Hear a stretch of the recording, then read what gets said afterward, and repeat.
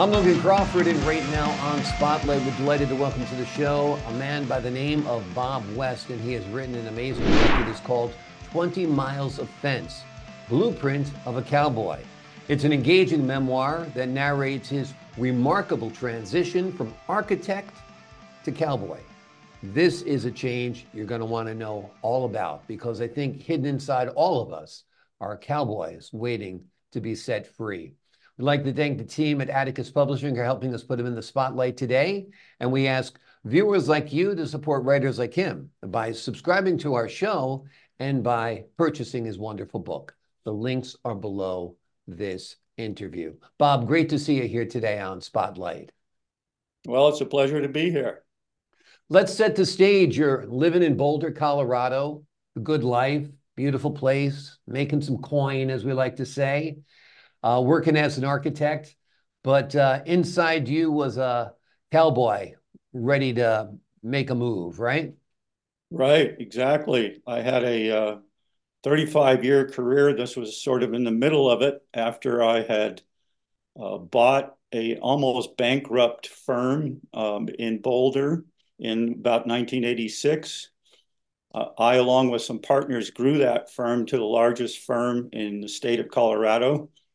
And we needed a break from my 60-hour weeks. My family and I, who owned a ranch, a little small ranchette, about 5 acres in Boulder with 2 horses, were looking for a way to get the boys away from Nintendo, which was the new gaming device back then in about 1995.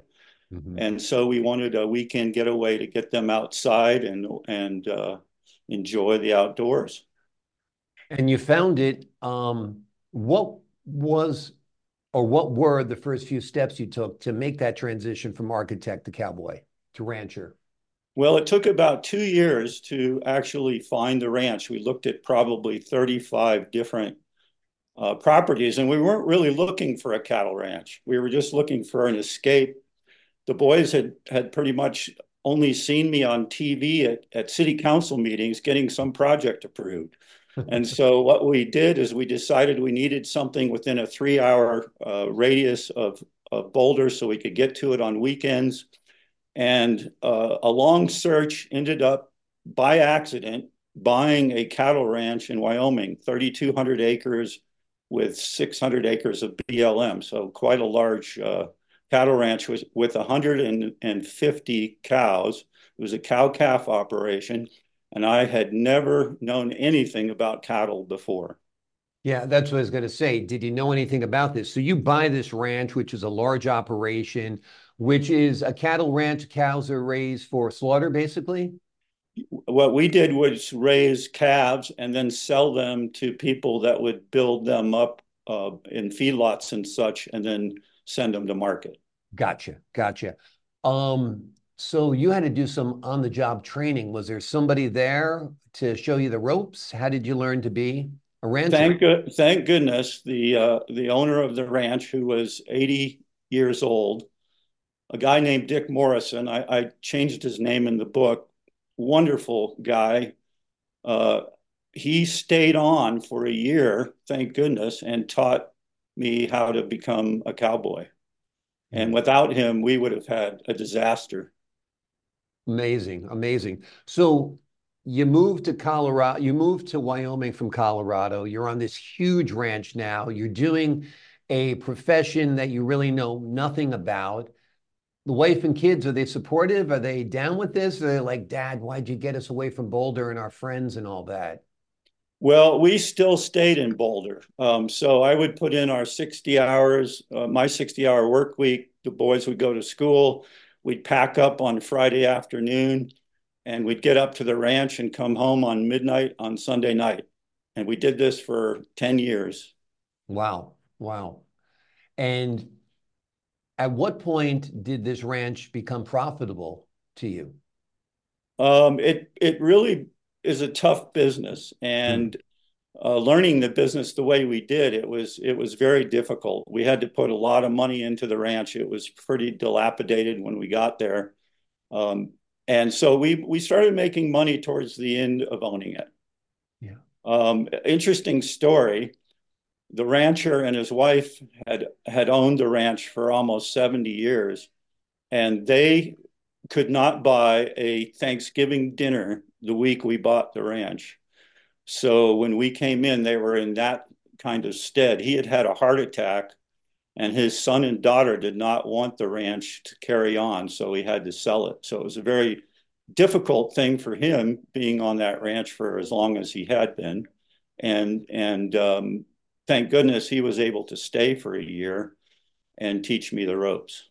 Amazing, amazing. Obviously, he's a person who touched your life, changed your life, and you'll be grateful and remember him always. Um, was this all you dreamed of? Yes, when I was young, my grandfather had a farm, and I used to ride ponies on his farm here in Denver. Of course, it was absorbed by the urban sprawl of Denver over time, Right. and um, and so it was somewhat something I wanted to do. But I must say, we were thrust into this, and it ended up changing my life entirely. Hmm. The experiences with the locals, learning how to become a cowboy, the amazing nature, the amazing time with nature and how nature affected our everyday actions and what we needed to do. The clash of culture between Boulder, Colorado, and Wheatland, Wyoming, was incredible. The differences between the two ways of life. Exactly, exactly. Yeah, you're now not only responsible for your wife and children, you're also responsible for X number of heads of cattle, right? Exactly. And Exactly. And of course, there's always very difficult times. Right now in Wheatland, Wyoming, it's about 10 below zero. The snow's, coming down hard, and you've got cattle out there that you have to take care of. So it's definitely a different life than the easy life that you actually have in a city. amazing. Yeah, it is. I mean, like you said, you're taking on a lot to do this. You want to get back to nature, but you did it on a much larger scale than I think you ever even imagined, right? That's correct. Yeah, It was a very large ranch. It would take you the entire day to ride around the perimeter, thus the name 20 miles of fence. exactly. Exactly. Amazing. Are you retired from ranching now? No, I'm not going to talk too much about the book because I want you to read it, but I ended Sure. up actually getting a divorce, and I ended up with another ranch in Livermore, Colorado, a lot smaller. We're Mhm. raising Scottish Highland cattle, which are Mhm. those hippie, hairy cows with horns that everybody has fallen in love with, and their pictures are all over their houses now. Yeah. And so we raise those on this ranch. And I've retired from architecture. I still do a little bit of work here, but nothing like I used to do with the major work that I did in Boulder. What was it like for you writing this book? Was it a good trip down memory lane? It was a good trip. Part of the reason I wrote it was a little bit of the heartache of losing the ranch due to the divorce. Hmm. I had a co-writer, Janet Fogg, who had experience in writing, and she was my CFO at Oz Architecture, the firm, and she had retired and written 10 books, and she Hmm. helped me write this book out of journals that I kept over the 10-year period. Unfortunately, this book came out and was published March 2023. She died right after that, a serious battle with cancer that she fought gallantly.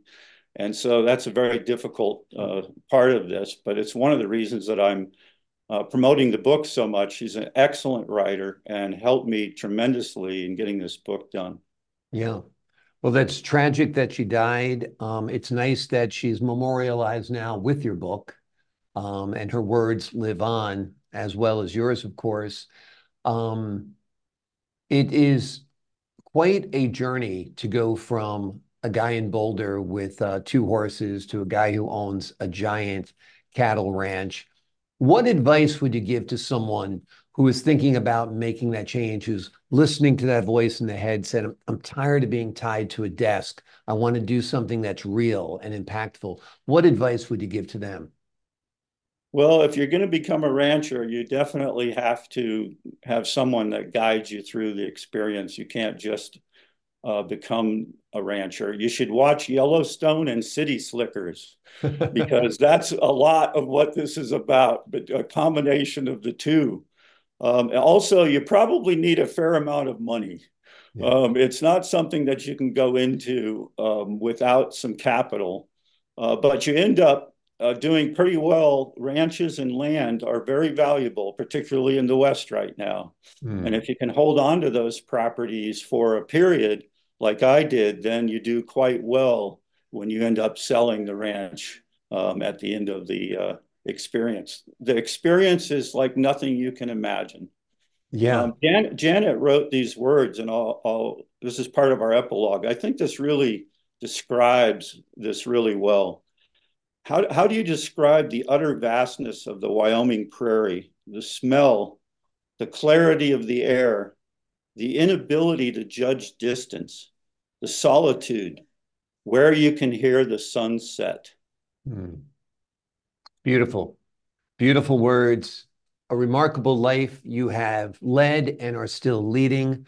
It's inspirational. It really is. Bob West has written a terrific book that might help you change gears in your own life. It's called 20 Miles Fence Blueprint of a Cowboy. It's his engaging memoir where he went from being an architect in Colorado to being a real life cowboy and running a huge ranch. Quite a story, epic. Think it would be a great film as well, as a matter of fact.